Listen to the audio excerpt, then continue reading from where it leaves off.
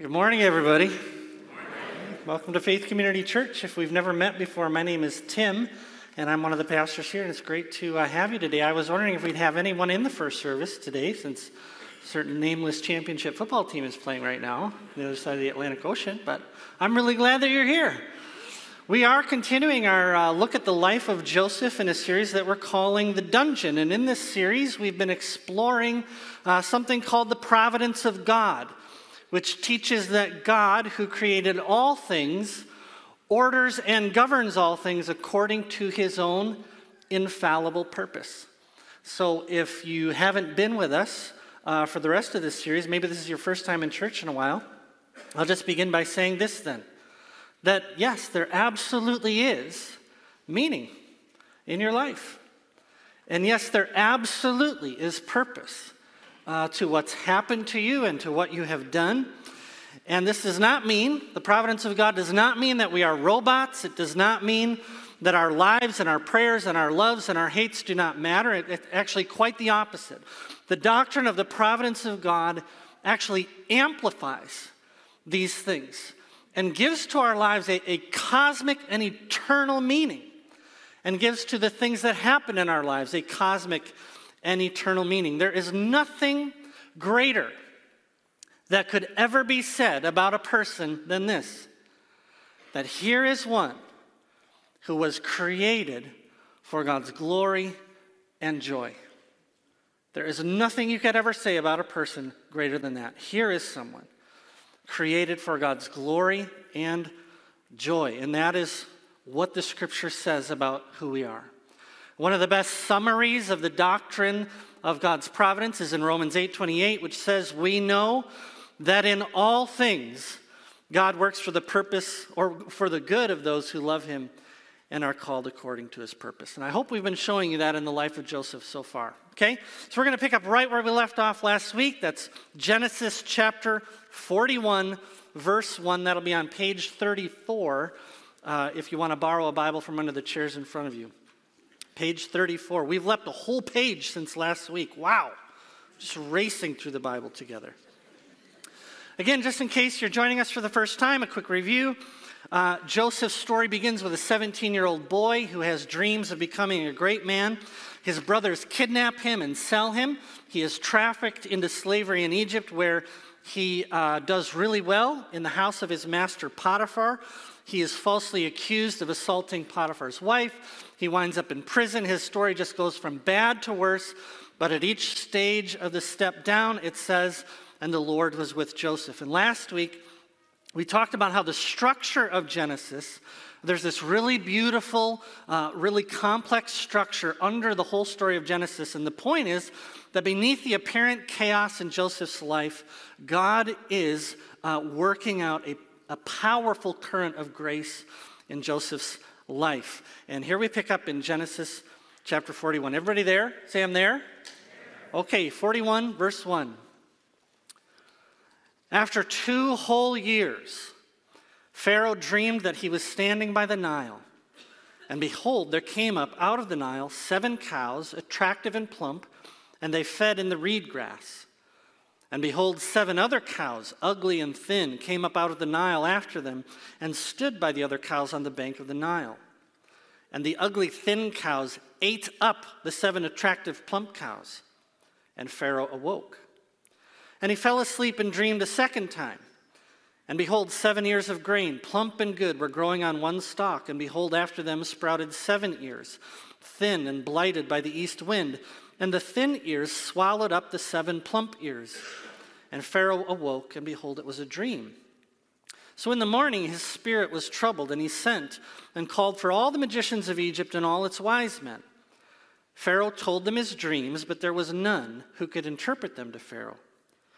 Then the chief cupbearer said to Pharaoh, I remember my offenses today. When Pharaoh was angry with his servants and put me and the chief baker in custody in the house of the captain of the guard, we dreamed on the same night, he and I, each having a dream with its own interpretation. A young Hebrew was there, a servant of the captain of the guard. When we told him, he interpreted our dreams to us, giving an interpretation to each man according to his dream. And as he interpreted to us, so it came about. I was restored to my office, and the baker was hanged." Then Pharaoh sent and called Joseph, and they quickly brought him out of the pit. And when he had shaved himself and changed his clothes, he came in before Pharaoh. And Pharaoh said to Joseph, "I've had a dream, and there's no one who can interpret it.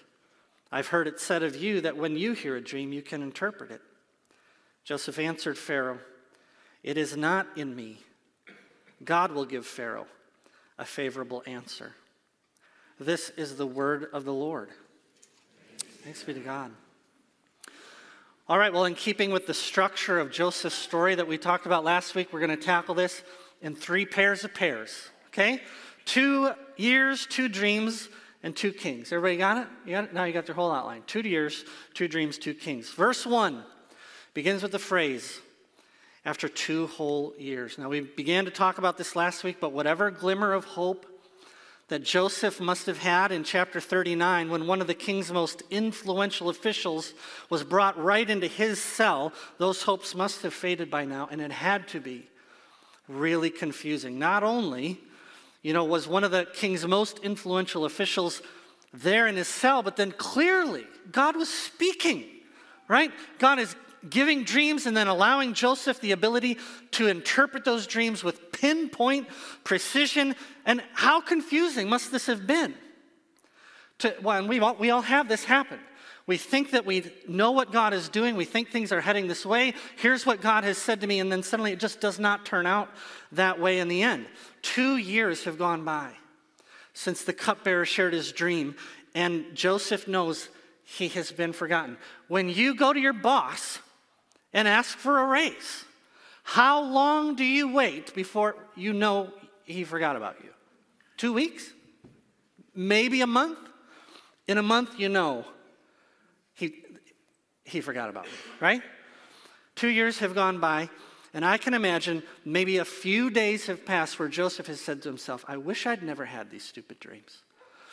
I wish I'd kept my mouth shut. If I'd just given in to that woman, I have tried to honor God with my life. And look where it's landed me, in this pit." Joseph is 30 years old now. Almost half of his life has been spent in slavery or in prison. If he lives to the average age of 60 or so, his life is half over at this point. So, if I'm Joseph, I just say, forget sun and moon and stars bowing down to me. Don't you think Joseph wanted some other ordinary dreams as well? To see his dad one more time, to see his home one more time, to see his little brother one more time? Don't you think he wanted a girlfriend? To be married someday, to have a family of his own? How hard is it to trust God when it feels like you're just stacking one day on top of another, 1 week on top of another, 1 month on top of another, and going nowhere, just waiting? You see the lives of your Christian friends moving along. God just seems to be blessing them. You have friends who don't know anything about the Lord at all. They have no reference at all for what God is doing. They seem to be having fun and enjoying the fruits of their labor. Do you ever wonder sometimes if it's really worth it to honor God with your life?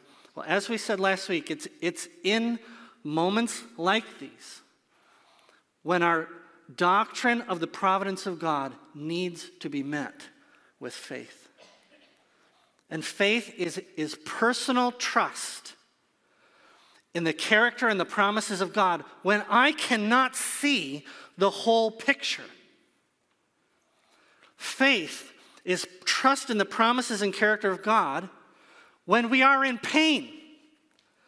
And we're saying, this is not what I wanted. This does not feel good.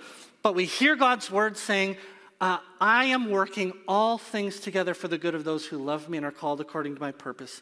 And the fight of faith is to say, I will trust this, even if I have to hold on by my fingernails. I will believe what God has said to me. So here's lesson number 1 in living under the providence of God from the scripture this week. Lesson number 1 is we just need, if we're going to love and trust the providence of God, we need a different perspective on time. Hebrews chapter 11 chronicles a list of people from history who are all singled out as examples of faith. And this is what Hebrews 11:13 says about them. Listen to this. All of these people, Abraham and Noah and Sarah and Joseph and so on, all of these people were still living by faith when they died.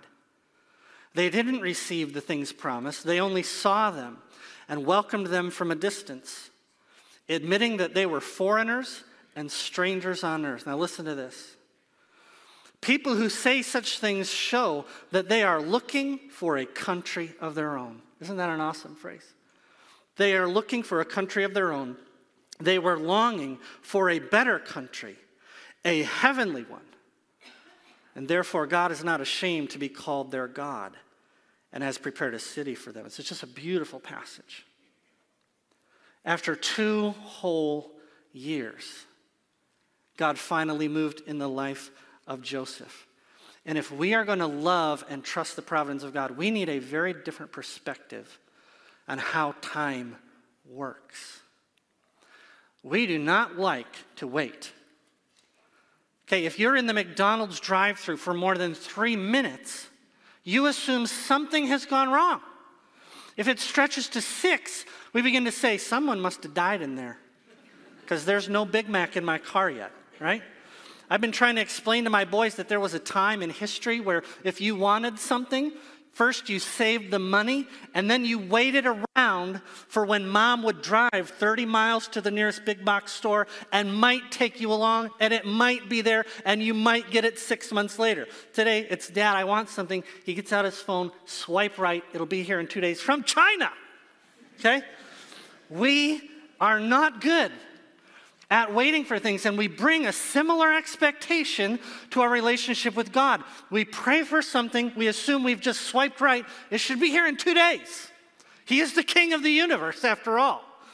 Hebrews 11 reminds us that while Joseph was in the pit for 2 more years, some of us, it says, will go to our graves still waiting on some of the things that we long most to see.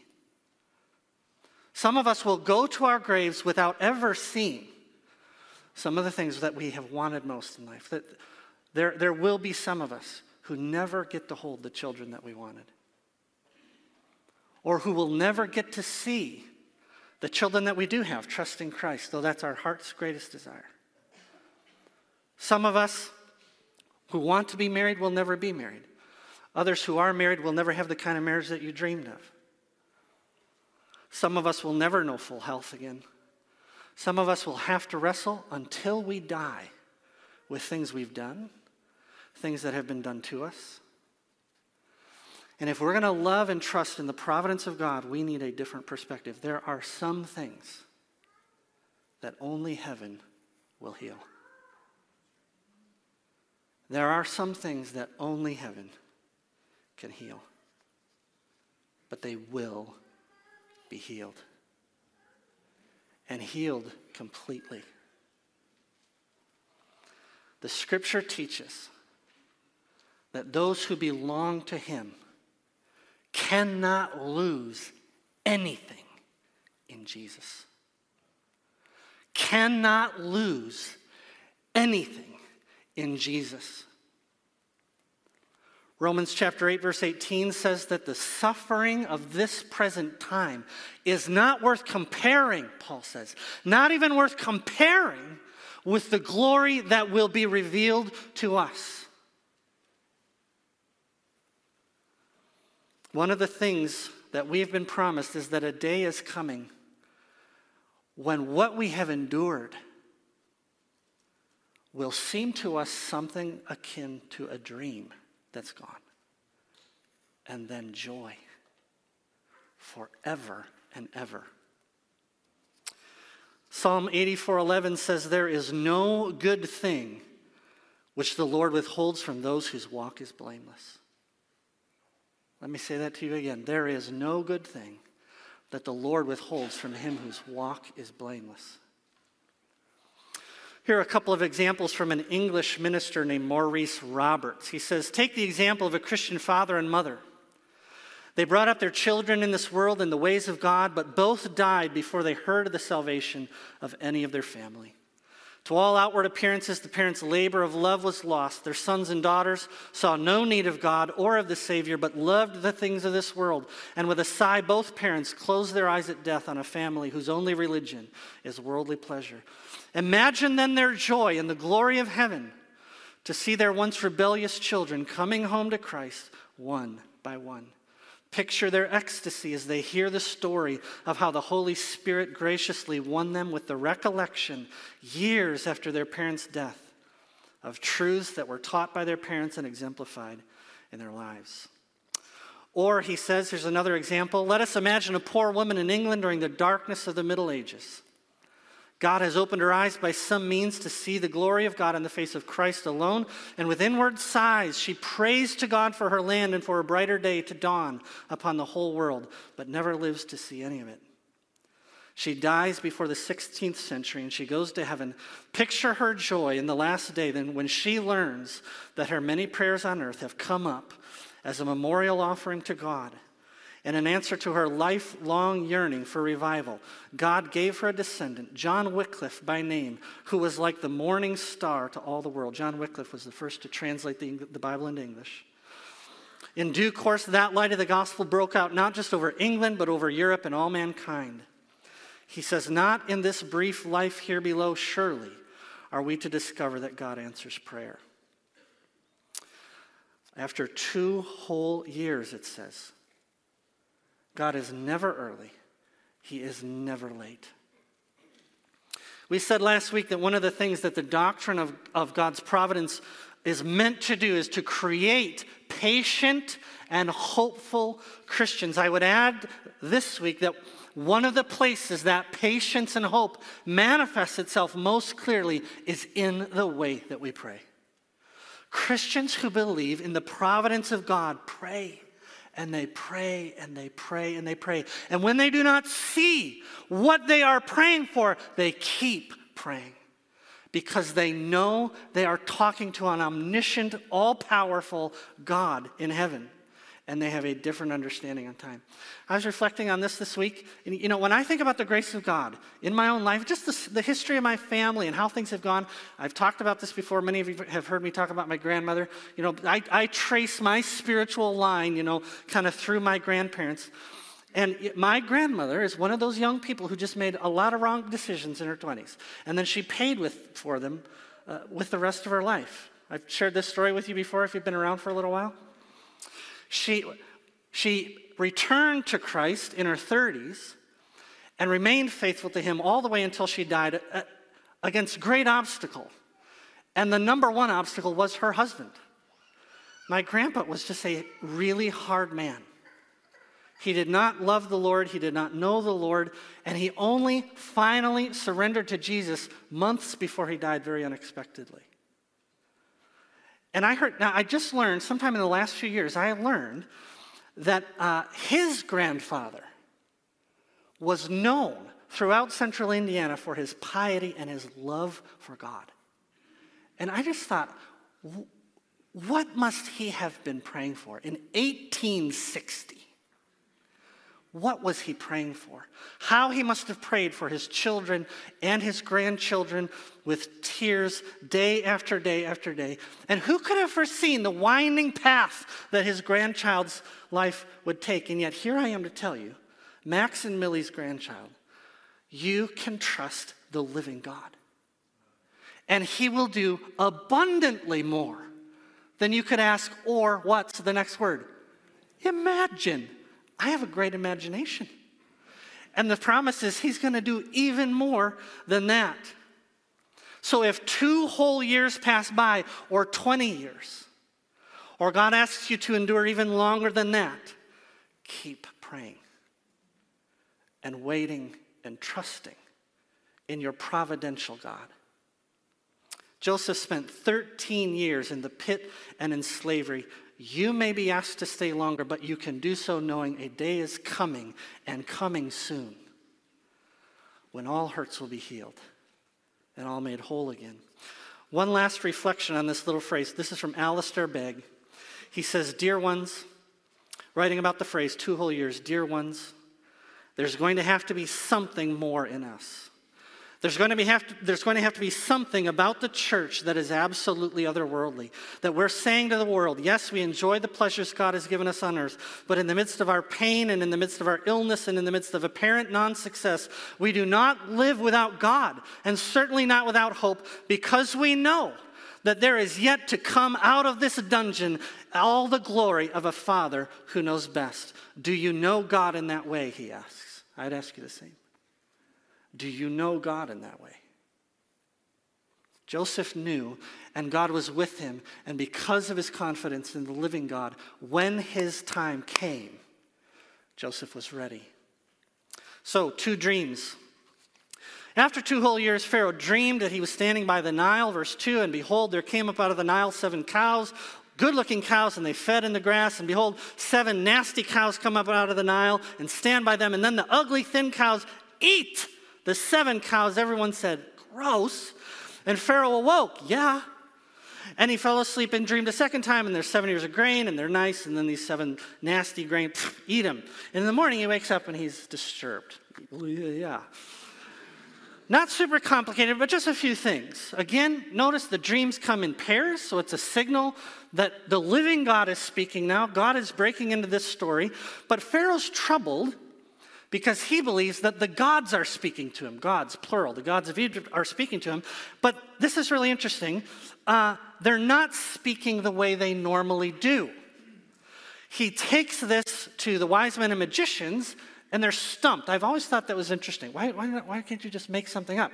I think that the answer is because in a pagan religious context, the gods are either angry, they're going to give you 7 nasty cows, and if that were the dream, the wise men would say, well, this is pretty straightforward. The gods are mad at you. You've been neglecting their temples and the sacrifices have fallen off. You need to take care of it. Or God is going to bless you. 7 happy cows. And, hey, Pharaoh, you're doing great. The gods love you. Take a day off. Have a baby. It'll be a boy, we promise. Or something like that. This doesn't fit the mold.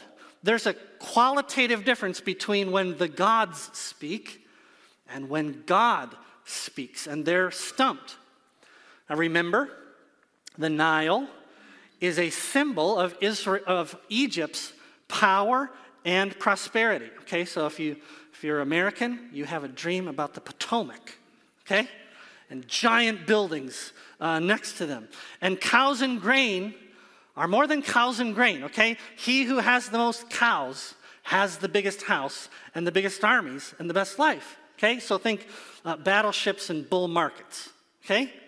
So here you have our big 4, power, prosperity, security, and well-being. It might as well be a dream about the St. Croix Valley, right? Okay? Power, security, prosperity, and well-being. And Pharaoh can't put his finger on it, but something's really weird about this dream. He's really troubled. He's feeling threatened. So let me just ask you, what do you do when your power, security, prosperity, and well-being are threatened? What do? You call the magicians, right? Charles Schwab and Morgan Stanley and MetLife Insurance and Dr. Phil and the Mayo Clinic. And we say, I heard a recession's coming. I read this article. The bottom's about to fall. Can you tell me the future? What's going to happen? Can you protect my assets? Can you secure my stuff? Can you fix this disease in my body? Can you make my relationships whole again? And on and on and on. We call the magicians and the wise men. Now, thank God for the Mayo Clinic and for good insurance.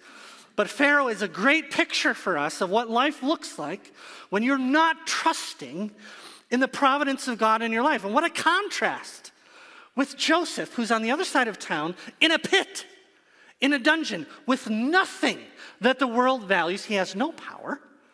He has no security, very little well-being, and so on. It's good and normal, okay? When we're reading stories in the Bible, it's good and normal, and it's fine for you to try to put yourself in the story. I just want to tell you, you're not Joseph in this story. You're Pharaoh. We here in the St. Croix Valley are Pharaoh. And we're the ones with the dreams that don't make sense, whose first instinct when things get threatened is to call the magicians. As I was reading this week, I just had this amazing kind of juxtaposition in my mind of Pharaoh, here's the St. Croix Valley over here, and on the other side of town is a nameless, dirty Jew in a pit who actually has all the answers. But we don't care. We don't care until skinny cows start eating the big ones. And we wake up like, what the heck was that all about? Somebody get the nameless Jew over here. And that's the way that we treat Jesus, right? Most of us would not be here except for that crisis somewhere back in our lives where we said, the skinny cow ate my fat one. And I don't know what to do anymore. And here you are. The cupbearer at this moment, verse 9, finally has this moment of recognition, and he says to Pharaoh, oh, geez, Pharaoh. Big time screw up, so sorry. And then he tells him the whole story about Joseph. There's this kid, he interpreted the dreams, he was exactly right. And here I am, and the baker, you stuck him on a stick or something like that. And it says, verse 14, and Pharaoh sent and called Joseph. And I love it, they quickly brought him out of the pit. I just love it.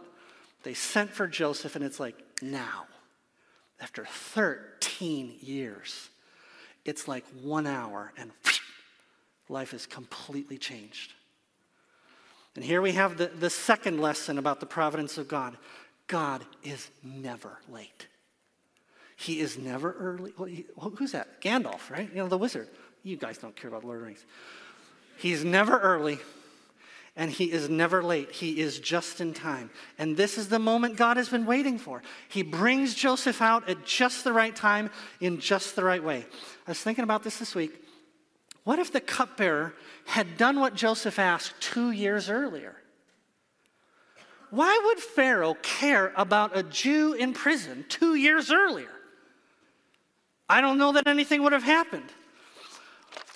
It's the apparent, we talked about this last week, but it's the apparent arbitrariness of everything that's the problem. Okay, so the cynical or the skeptical mind would say, well, we're talking about God. Why doesn't he just give him the dream 2 years earlier, right? Doesn't that make sense? Why put Joseph through all this stuff? Or better yet, why have any of this stuff happen at all? Why is evil present at all and all these other things? So I'm talking about this with Darcy. We're out on a walk. I didn't tell her I was going to use her name this morning. Good morning, Darcy. It's good to see you.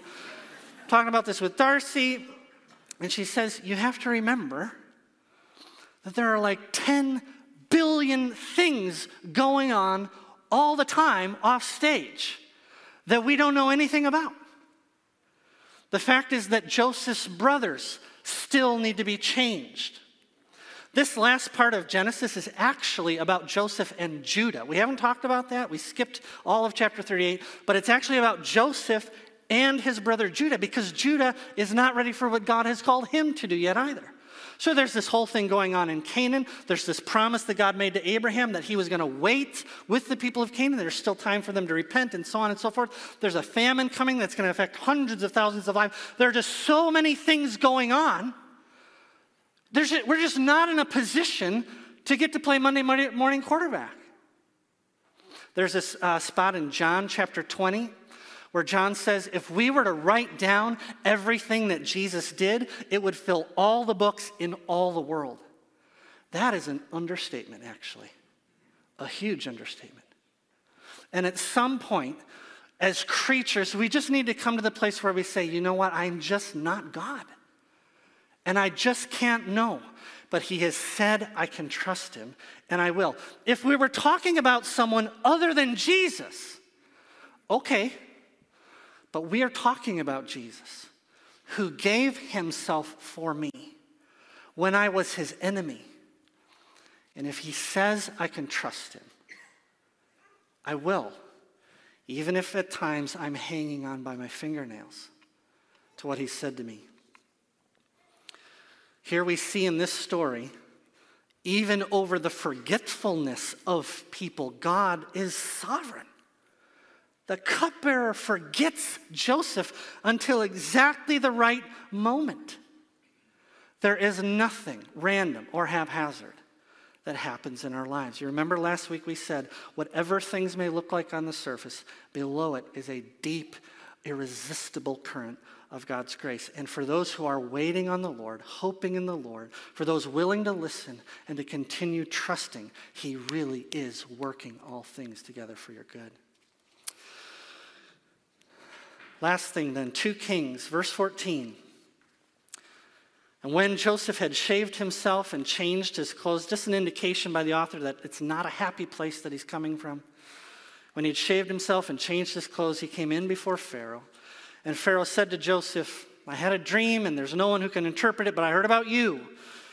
And Joseph answered Pharaoh, it isn't me, but God will give Pharaoh an answer. I'd said earlier, if the cupbearer had remembered Joseph even 2 days earlier, would Pharaoh have cared?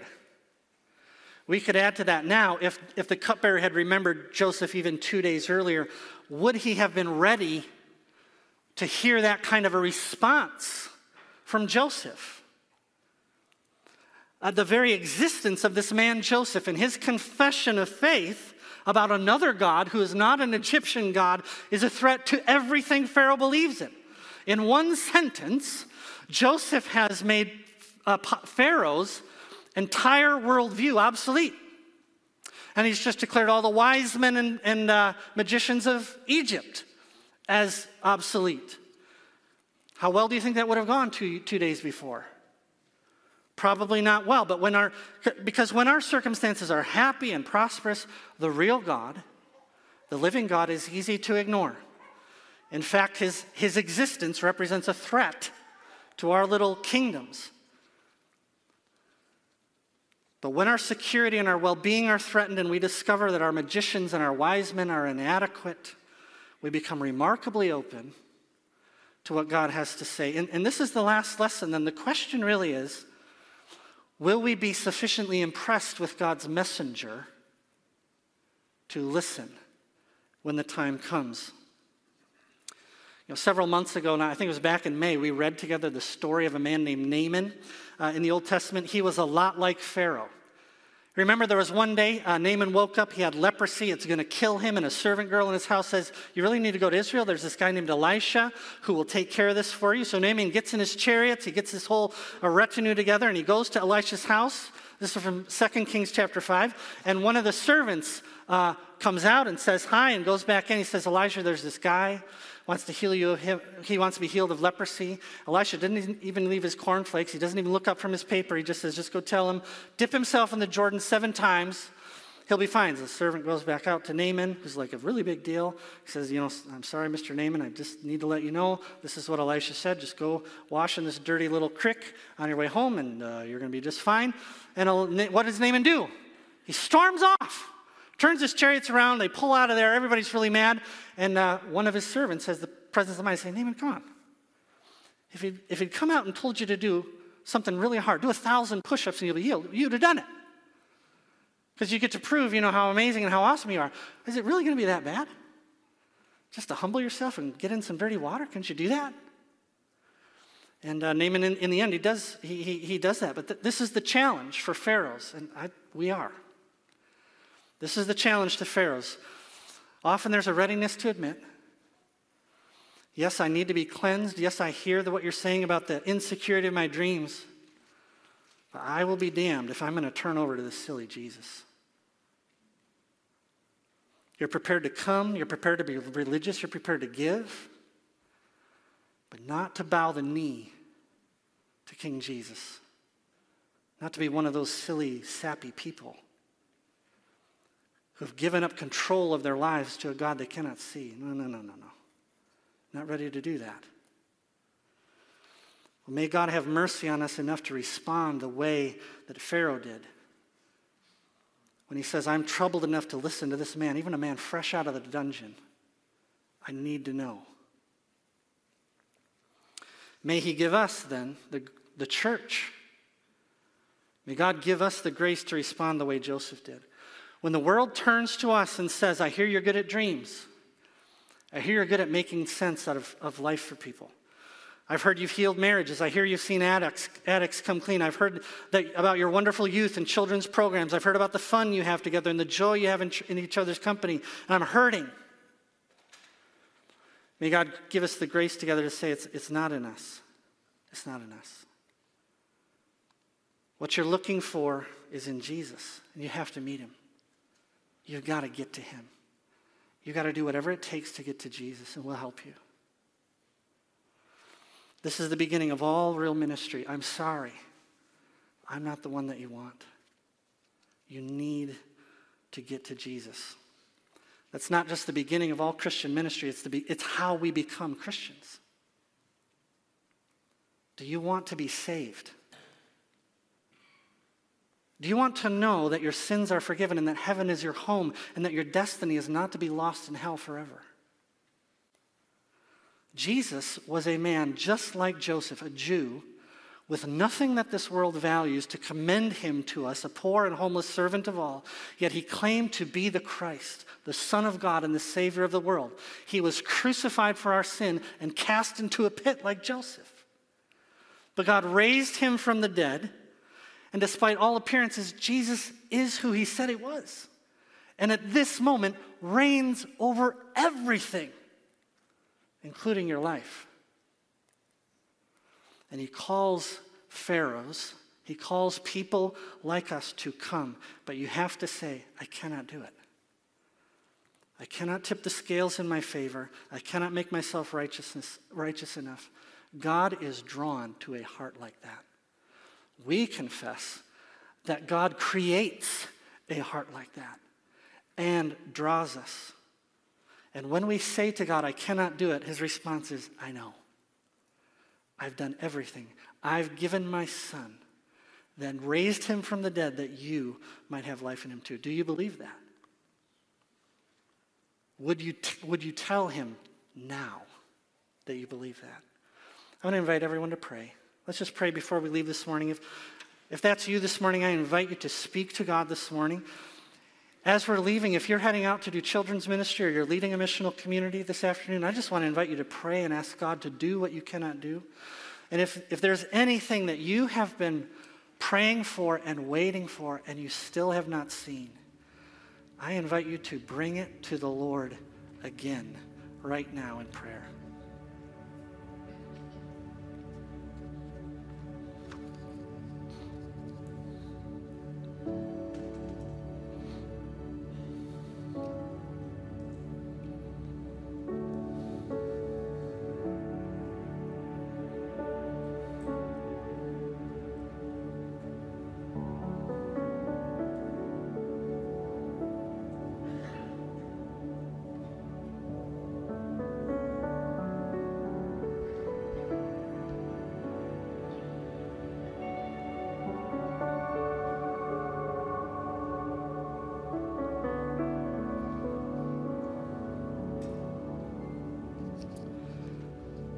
Our Father in heaven, together as your people gathered in your name today, we bring one another before you, and we ask that you would hear the prayers of your people. Come quickly, Lord Jesus. We are longing for the day of your return. In the meantime, would you bless these people? Bless them. Let them see the things that they've longed for. But we wait for you. In Jesus' name, amen. Let's stand and sing.